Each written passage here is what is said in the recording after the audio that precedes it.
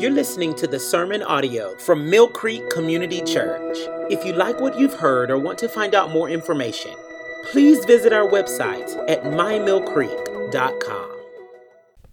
Good morning. We are so happy to have you all here this morning with us. Our reading comes from 1 Timothy 1, 12 through 17 this morning. That is on page 932 on the chairback Bibles in front of you. If you don't have a Bible, please take one as a gift from Mill Creek. Please turn to 1 Timothy 1, 12 through 17 with me. I thank him who has given me strength, Christ Jesus our Lord, because he judged me faithful, appointing me to his service, though formerly I was a blasphemer, persecutor, and insolent opponent. But I received mercy because I had acted ignorantly in unbelief, and the grace of our Lord overflowed for me with the faith and love that are in Christ Jesus. The saying is trustworthy and deserving of full acceptance, that Christ Jesus came into the world to save sinners, of who I am the foremost. But I received mercy for this reason, that in me, as the foremost, Jesus Christ might display his perfect patience as an example to those who were to believe in him for eternal life. To the King of the ages, immortal, invisible, the only God, be honor and glory forever and ever. Amen. This is the word of the Lord. Please pray with me. Father, we thank you for everything that you've done for us. We thank you for new life. We thank you for those deciding to walk in the freedom that is you, Lord. We thank you for your graciousness, your kindness, and who you are. We pray for Pastor Jeremy as he's delivering your word to your people, Lord. And we pray for those people who might not have made a decision to follow you, Lord, that you'll open their ears and their minds and their hearts for you, God. In Jesus' name we pray. Amen.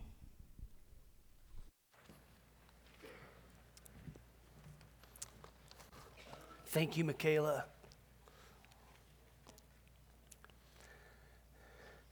Out of sight, out of mind.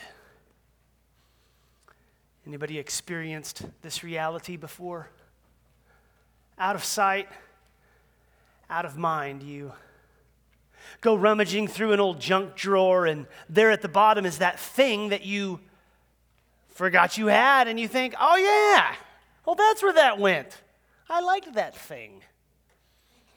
Or you go down to the basement and you're going through some old storage bin and you find a picture of when perhaps the kids were younger, some sort of note. No, that's where that went.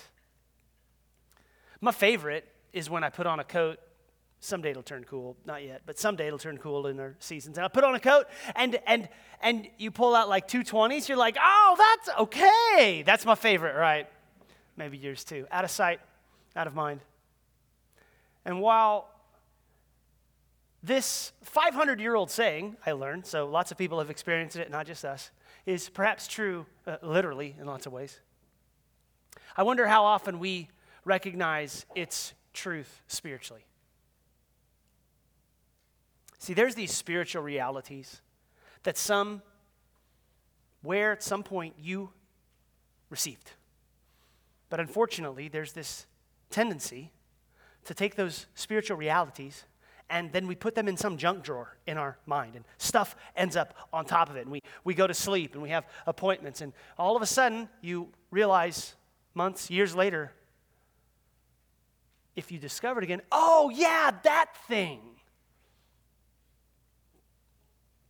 I think a very cool app that could be created, that could make us a lot of money, would be an app that you download and you hit a bunch of subcategories and different settings, and it could show you everything in your house that is out of sight, out of mind. That's $1 million idea. Now, don't be talking to me about, well, yeah, but how does it work? I don't know. I'm just the idea guy, okay? Wouldn't it be great? You just, oh, honey, look at all the cash that you have in old purses. That would be super cool. I don't have the app. I got something better. Spiritually, we've been given truths that can help us that can save us from gospel amnesia.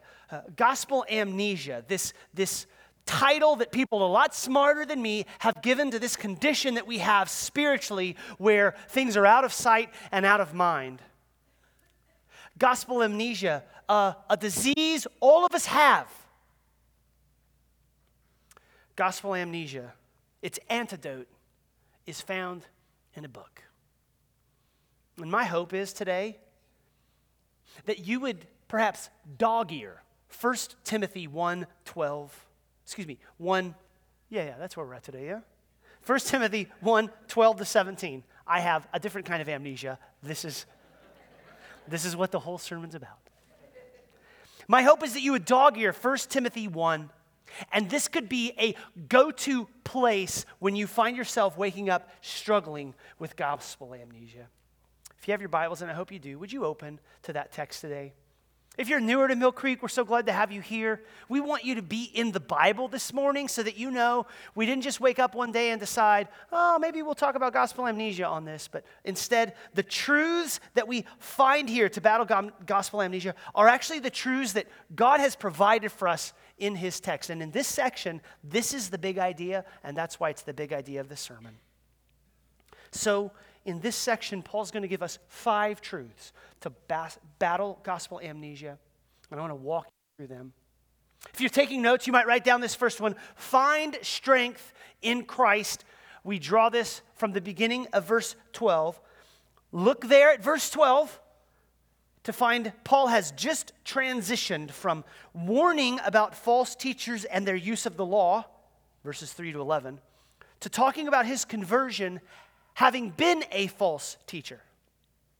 See, if you were with us last week, verses 3 to 11, we're just into this book of 1 Timothy so far. This is week 3, so you haven't missed much. What he did last week was help us realize false doctrine is deadly, and false doctrine will kill. And he has told Timothy, you need to go confront these false teachers or else. But in this section then, he's giving by example. Timothy's this wonderful gift because we imagine Timothy. We understand he's young. We understand he's fearful. We can imagine his dad was Greek. It's his mom and his grandma who raised him in the faith. So kind of got that mama's boy thing going on. And we can imagine when Paul says, bro, you got to go confront these false teachers. He's thinking, are you kidding me? I'm weak sauce. How am I going to find the strength to go talk to those guys? And that's why Paul starts here in verse 12, having just come off of the confrontation charge, to say, find strength in Jesus. This is an example Paul's modeling for Timothy. You don't have to try harder, Timothy. You don't have to go hit the weight room and become a meathead. The way you find strength is not in you, it is in Christ.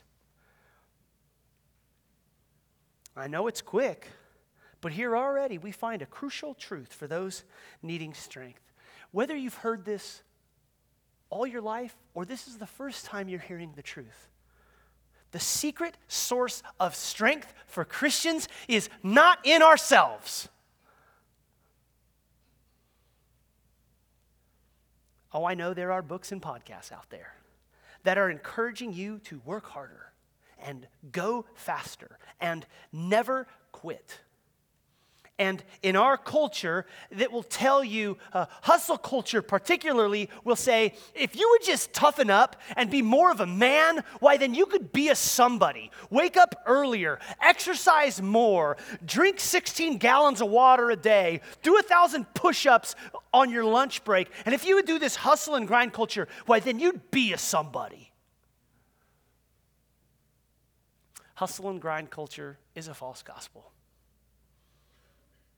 Oh, you might feel good about yourself for a while, but it's not where you find true strength. True strength is found in Christ. That's where you get strength. And that's what Timothy needed. I wonder if you need that today. The church is a place where broken, weary, heavy laden are welcome. This isn't the place where we come beating our chests trying to show off how awesome we are. We show up here because we know we're weak. We need Christ's strength. So if you came here today and you thought, well, I was looking for a few tips on self-improvement. I was wondering how to get a new PR and max out and the rah, you've come to the wrong place. Instead, know this. What God requires, God provides. And God does not call the strengthened. He strengthens the called. If you're here and you're weak and broken and weary and heavy laden, welcome. Join the club. I hope you're encouraged. In case you're here and you think, okay, but how do I actually find strength in Christ? Here's my best tip. My best tip is, if you're in Christ, to pray to Him out loud. I know that doesn't sound that revolutionary, but I think there is something powerful, of course, about prayer. But then when you start praying it out loud, that your voice and your vocal cords are moving and your ears hear it, and you say things like, I need you. There's power to declaring that out loud. If you're wondering how to plug this truth into your life, here's my encouragement. Pray out loud. And then secondly, on your knees. Actually assume the posture. You start your day tomorrow with on your knees saying, hey, I need you, out loud. Christ will provide what he requires. I don't know if you left this truth in some pocket somewhere, spiritually speaking, but here is a gospel truth to get out and put in a prominent place.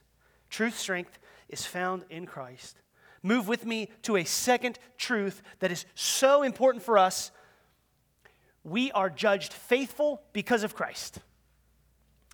I get this from truth from the second half of verse 12 through 14. We are judged faithful because of Christ. Look there at verse 12 again, where we find Paul mentioning Christ had judged him faithful. And what seasoned Christians may need to be reminded about is the only reason you have been judged faithful is not because of what you do, but because of what Christ did. All right, somebody must have put some sleeping pills in your coffee because that was fire. And you just got to know that that is the truth, man. All right, now that you're with me, here we go, yeah? New Christians know this. Our boy Sean, who's up here, talking about how he tried every other world religion and found them wanting. He gets this. It's a powerful truth new Christians know. Seasoned Christians can forget this. We are judged faithful. Not based on our resume, our letter jacket, our credentials. We are judged faithful because of Christ's. Amen. Amen. Oh. I've been told that in some cultures, people will talk to the pastor to let them know they're being encouraged, but often in white culture, the way we affirm our pastor is we furiously write notes and shake our head quietly.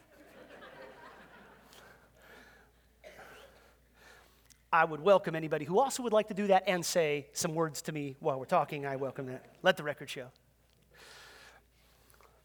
We are judged faithful. Yeah, we are judged faithful because of Christ. The challenge, though, is that we can so quickly forget whose verdict really matters. And we can begin to think, well, I have a really bad verdict on myself, and I'm painfully aware of all of my shortcomings, and all of a sudden, Christ's verdict takes a back seat because my own verdict is so powerful, and I have this deceiver and accuser voice in my mind who just keeps reminding me what a pitiful mess I am, and I feel awful about all of the mistakes made, and there's conscious and unconscious sins, and there's sins of commission and sins of omission, and man, I'm just not doing enough. And over the course of time, we can have this gospel amnesia problem where we find ourselves going, God probably isn't forgiving me right now because I feel awful about myself. That's a challenge. But look at Paul in verse 13. he's reminding Timothy and the church of Ephesus, as this letter is being read church-wide, Paul's saying, look, let me tell you who I was. I was a blasphemer. I was a persecutor. I was an opponent of Jesus who acted ignorantly in unbelief. Would you like to know what other sin he didn't put on the list but is true from Acts 7? Murderer. I mean, Paul killed Christians, and yet, verse 14, the grace of our Lord overflowed for me with the faith and love that are in Christ Jesus. What Paul's modeling for Timothy, by extension us, is that while we may feel unfaithful before God, worried that his grace may run out, worried that we have this deep need for an overflowing cup of grace, but God's only put like 1 or 2 drops, and we already used those last year, and now we don't have anything left. What Paul is telling Timothy is, you are not judged on your own standards. You're not judged based on how you feel about yourself today. That's not how it worked. It's not how it worked. Instead, Christians are judged faithful because of Christ's verdict. In previous sermons, you might have heard me explain this gospel truth, entitled it Double Imputation. And in case you forgot about double imputation or you put it in some storage bin in the basement of your heart, let us get this out and make sure we are reminded what double imputation is. Here is what this means. My sin has been imputed to Christ. A $5 theology word that means my sin was placed on Christ. My sin was credited to Christ's account. For all who are in Christ, every sin past, every sin present, every sin future, all of that sin, all of it has been imputed to Christ. And because it's double imputation. It's not single, it's double. Double imputation, all of Christ's righteousness, his perfectness, it has been imputed on Christians. Martin Luther calls it the great exchange. We could call it a great trade. This is the way I try to teach the kids. What did Christ earn? Heaven. What do we deserve? Hell. And he traded us. My sin goes to Christ, he takes my hell. His perfectness goes to me, I receive his heaven, his eternal life. Double imputation. So if you're there and you're thinking to yourself, yeah, but Pastor, I'm not good enough. I don't feel good enough. I know that's true here, but I'm in this moment and my senses know I just don't deserve his love. Of course you don't. Of course you don't. Of course you don't feel good enough. You're not. I'm not. Nobody enters the kingdom of heaven based on what they've done. All of us are undeserving sinners. We've deserved heaven. Christ has given us heaven. This is beautiful gospel truth. You're not judged faithful because of what you've done. You are judged faithful because of what Christ has done. And in case you feel like you've been in the desert and you're just looking for just a drop of God's grace, verse 14, God isn't giving you just a drop or two. He is overflowing you with his grace. God's grace is overflowing, and like a river that has run over its banks, that grace is going to get everywhere. You start reading this book and you realize his grace is amazing.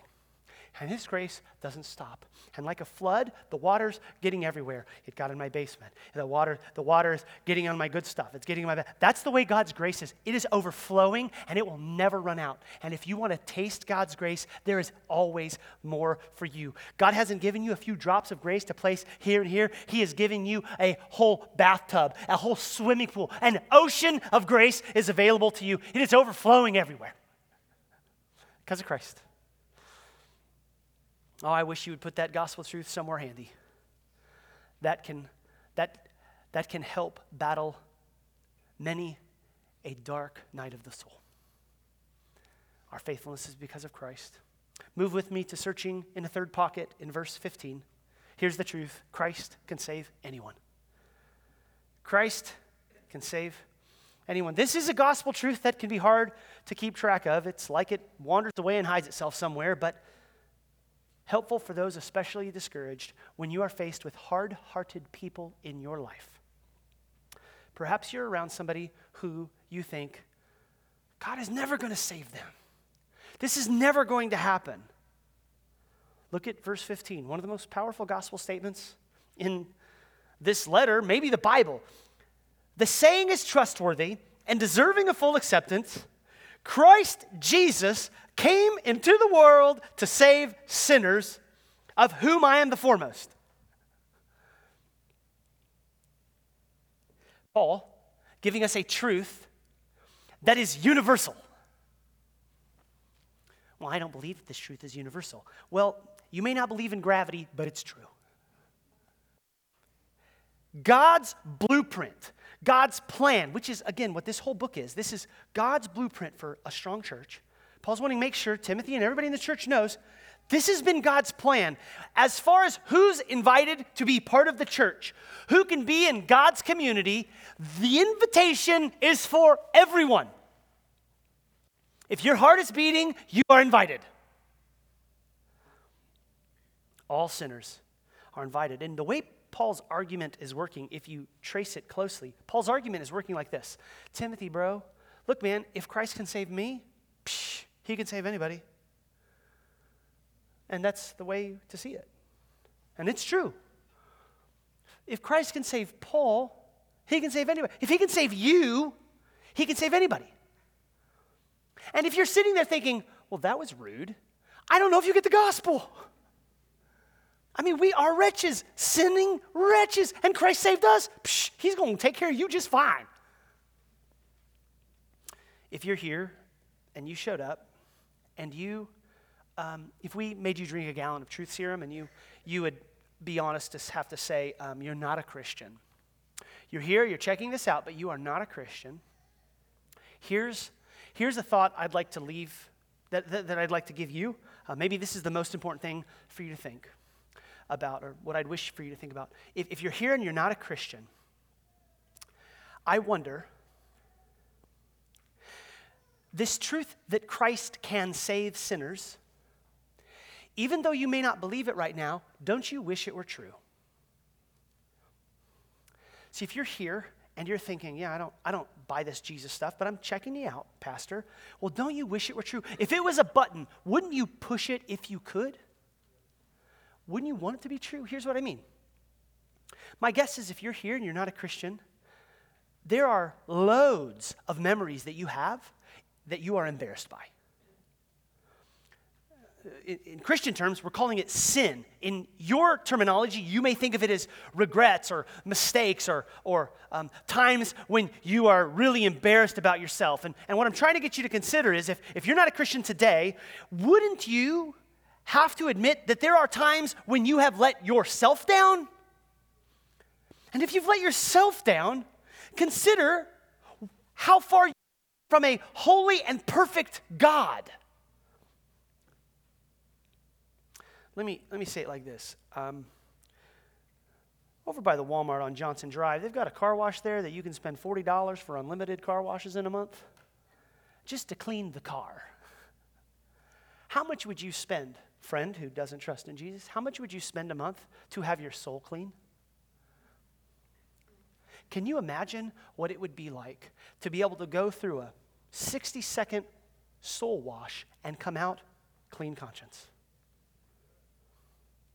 To come out and to know before an almighty God, I have been washed white as snow. And when he sees me, he doesn't see all my sin and failures. He sees the righteousness of Christ. What would you pay a month for that? Hey friends, the price is right with the gospel. The price is right. It's free. I know some people say that you got to buy it, but that's not the Bible. It's free. It's free to you. And if you're here and you don't know Christ, this is my question. Wouldn't you wish that he could save you from your sins if it was up to you? Perhaps consider whether your soul can be washed white as snow.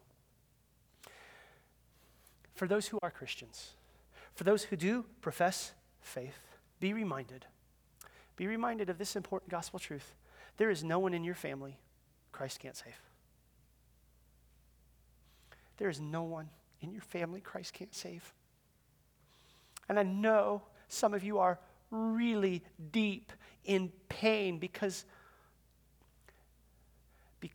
you're trusting that promise, and it's hard to believe in the face of your circumstances, but it's true. Christ came into the world to save sinners. He can save anybody in your family. He can save anybody in your neighborhood. He can save anybody in your life. He can save anybody in this worship center right now. He can save anybody. And so there might be some folks that you have written off and thought, yeah, not them.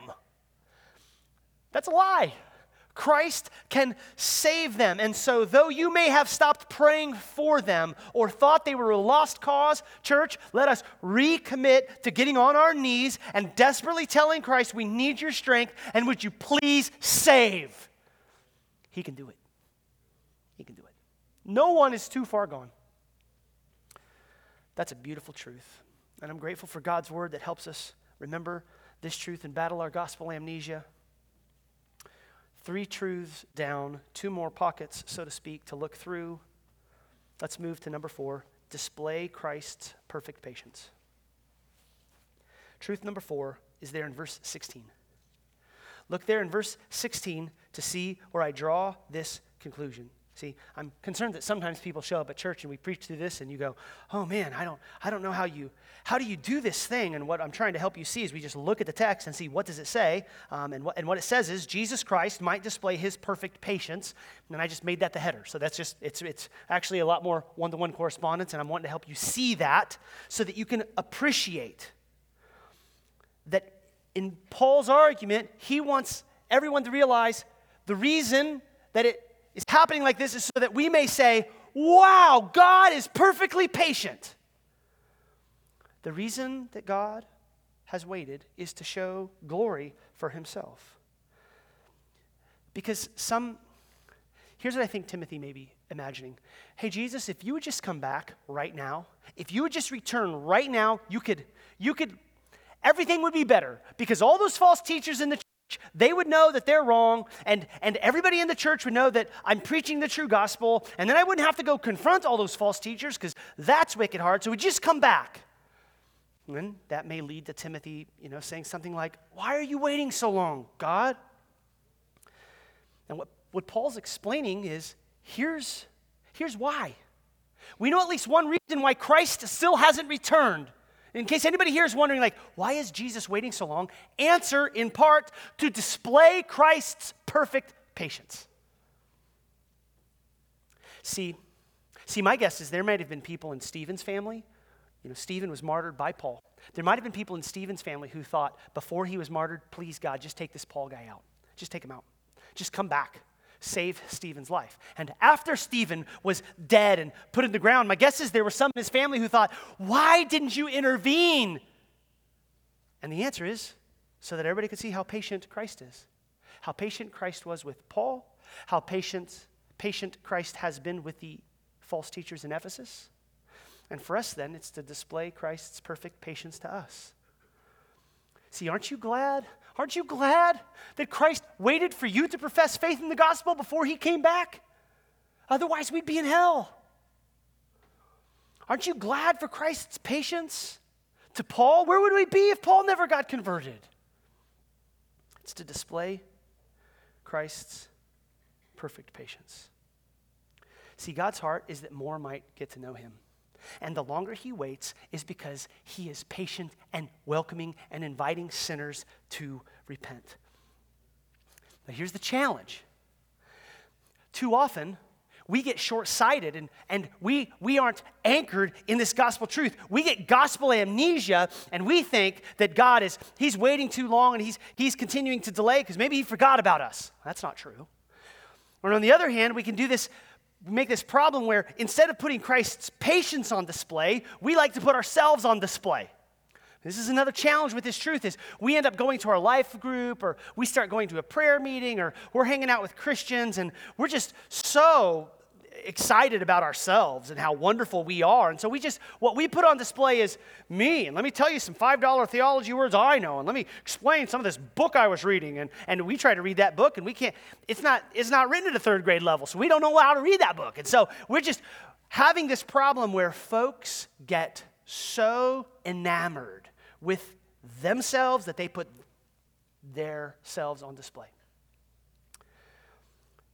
Look, if your testimony is something like, I was born really awesome, then I went to a really awesome college, grew in my awesomeness, came to know Jesus, he makes me awesome, and now if you'd like to know Jesus, you should be awesome like me and know him.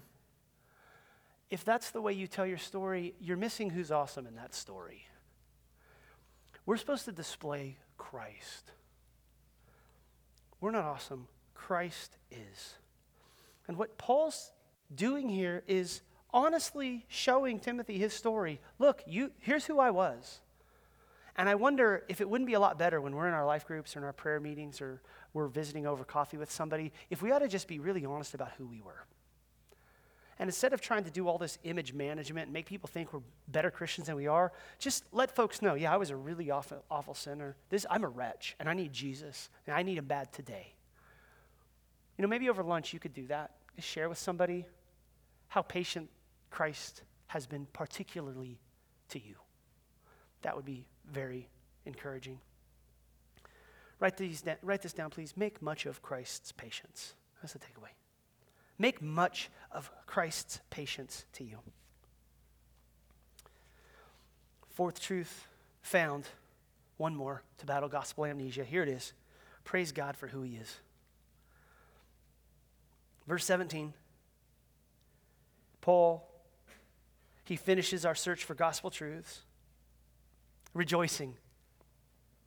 It's like he's talking to Timothy, and then all of a sudden there at verse 17, do you see how he sort of shifts his focus? Instead of talking to Timothy and the church, all of a sudden he's aimed at God. To the King of the ages, eternal, immortal, invisible, the only God. I almost can imagine it's like Paul breaks out into song. It's like he's a musical. He's given all of this information. Hey, find this truth, find that truth, remember this, Timothy. And then all of a sudden he's like, that's time to sing a little ditty to God. Let's just talk to God about how awesome he is. Singing, of course, one powerful way to be reminded of the gospel truths. Singing, one powerful way to remind one another of the gospel truths. There are certainly other ways that we can remember and be reminded of who God is, and there's many ways that we can worship in a church. But if we are going to remember who God is and remind one another who God is, then the way we do that is through God's word and God's church.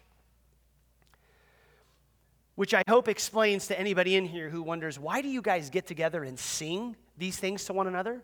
The answer is because we need to remember and we need to be reminded about who God is. And that's another reason why when we sing with our eyes open, singing to one another. When I showed up here and told some people, hey, when we get together as a church, we should sing, and well, I can't carry a tune in my bucket, Pastor, or I actually don't like singing. It's like, well, it turns out Paul didn't say it was optional. I mean, he actually does command you need to sing in Colossians 3:16, Ephesians 5:19. And while a lot of us have grown up in the tradition of eyes closed singing, just me and God, it's just us.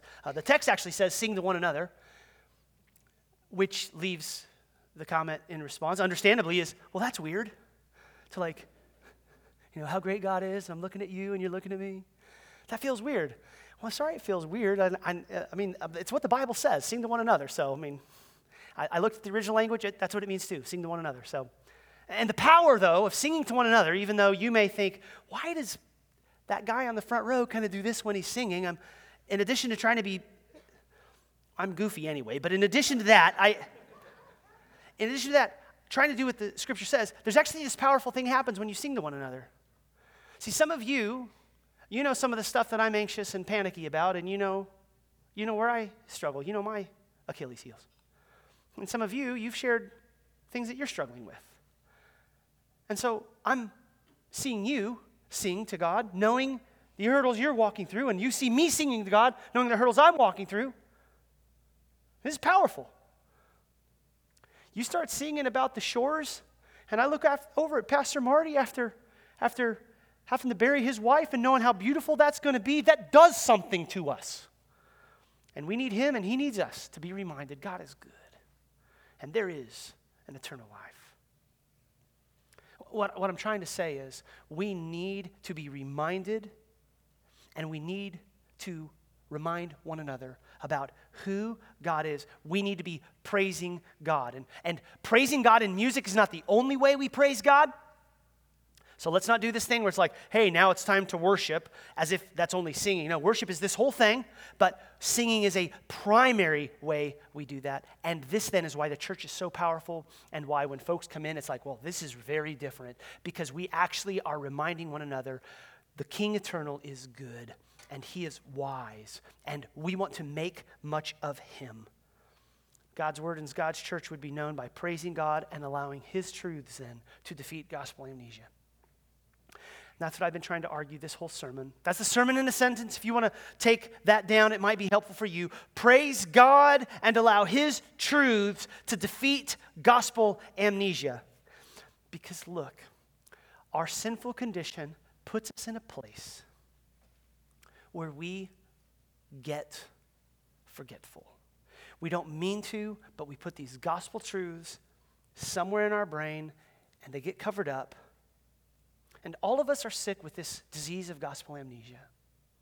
And when that happens, how will you battle the fear and the insecurity and the anxiety and the doubts? How will you battle the feelings that you're inadequate? When the great deceiver is attacking you, telling you you don't have what it takes, there's no reason to continue. It happens to all of us. And when you find yourself having lost some gospel truths in your forgotten pocket, here's what I want you to remember. True strength is found in Christ. Christ judges you faithful.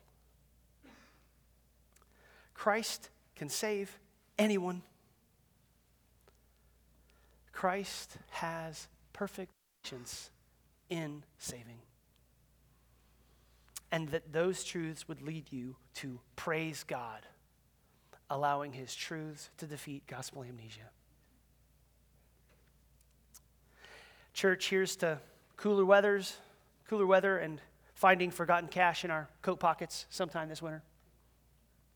More importantly, here's to gospel truths that can help us if our hearts cool to Christ this coming season. Dog ear 1 Timothy 1, 12-17. Use it to battle gospel amnesia. Will you pray with me now? The Spirit would do this for us. God, we're so grateful for your word, so grateful for the church. And I do pray that you would help us be a strong church by following your blueprint.